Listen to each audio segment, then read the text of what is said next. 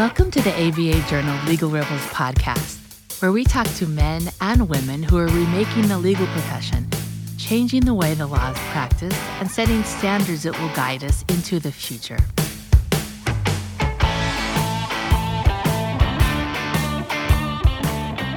When the ABA Journal began honoring the profession's legal rebels in 2009, we knew we were entering a technological revolution midstream. Many men and women have been remaking the corners of the profession long before our first list was even chosen.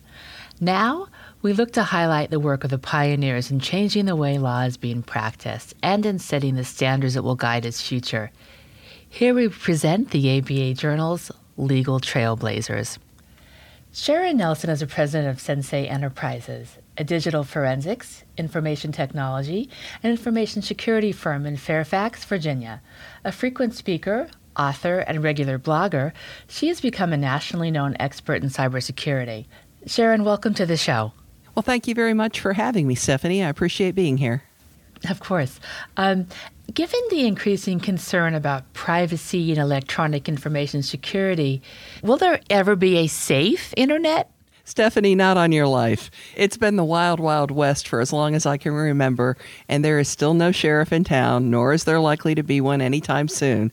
So as we're recording this, just a couple of random examples of what I mean. Today, Microsoft dropped support for all versions of Internet Explorer, except for the current one, but folks won't know that, and they'll stop receiving security updates, which makes their confidential data potentially available to cyber criminals, and that includes lawyers, of course. And again, today, there was a report that cyber criminals are targeting Silicon Valley real estate transactions, sometimes involving law firms and sometimes involving real estate agents. They're intercepting emails between lawyers, agents, and clients in an effort to steal closing funds. Britain reported yesterday that this has been successful in 91 cases to date, which is pretty darn alarming. All right. And obviously, if something is a federal offense, then it shouldn't be happening. But do you think, should the internet be the Wild West? Is that what it's meant to be to a certain extent for us to have the freedom? There is a balance, of course, between everybody getting to say their piece, a la the First Amendment, and privacy concerns and the right of the government to investigate, and we are still struggling with that. Encryption backdoors don't work. All of the experts, including me, agree that they don't work. It's a bad idea. Many people have said that they're a bad idea, and so that's a silly thought, but it's just a wish of the government that they could have it all, know it all, share it all, and they can't. They simply can't. But there is no safety on the internet. And it's really kind of hard to imagine that there ever will be. All right. You've spoken and written before about the dark and deep webs. Can you explain for our listeners, what do you mean by that term? And what is the dark and deep web used for? Well, if you think of the web that we search using Google or another search engine as an iceberg, conventional browsers only index about 4% of the web, and that's just the top of the iceberg. Everything beneath the waters is the deep web, 96% of internet content. That content is deliberately kept away from conventional search engines via encryption and masked IP addresses and accessible only by special web browsers. So much of the deep web is perfectly legitimate. Many privacy advocates are there wishing to operate without being tracked. Journalists are there concerned about government prying. You can find whistleblowing sites.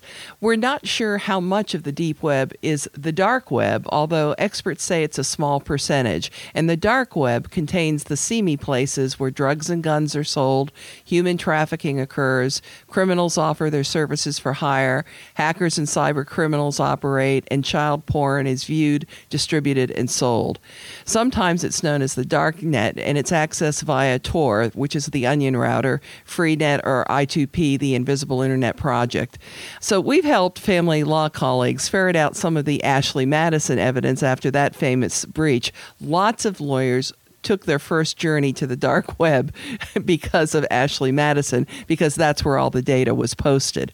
And so that's where they got their evidence. But more and more, we see lawyers getting evidence from the dark web or the deep web. And so we are often their guides as they go into that.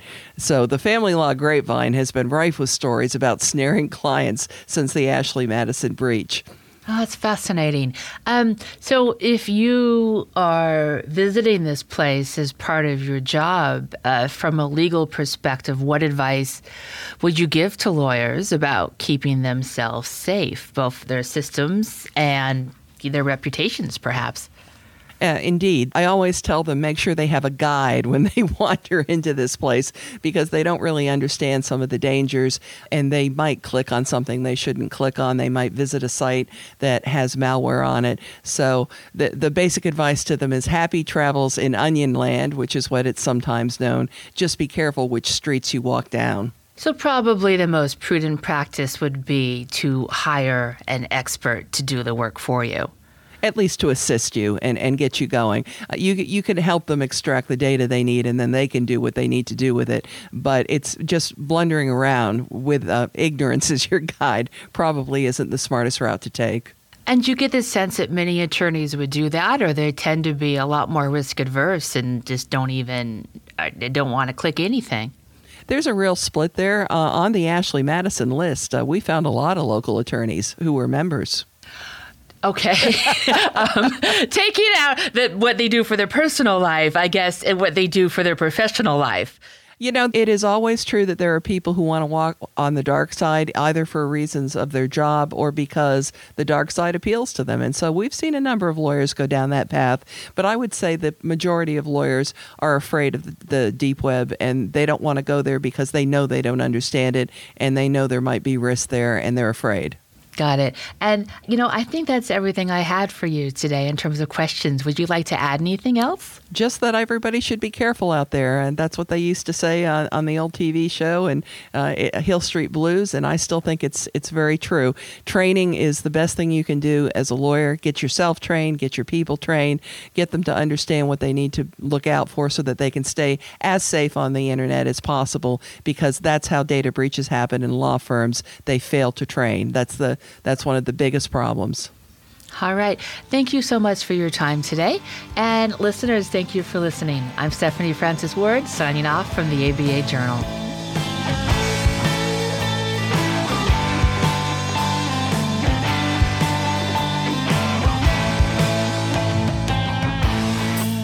If you'd like more information about today's show, please visit LegalRebels.com, LegalTalkNetwork.com, subscribe via iTunes and RSS, find both the ABA Journal and Legal Talk Network on Twitter, Facebook, and LinkedIn, or download the free apps from ABA Journal and Legal Talk Network in Google Play and iTunes.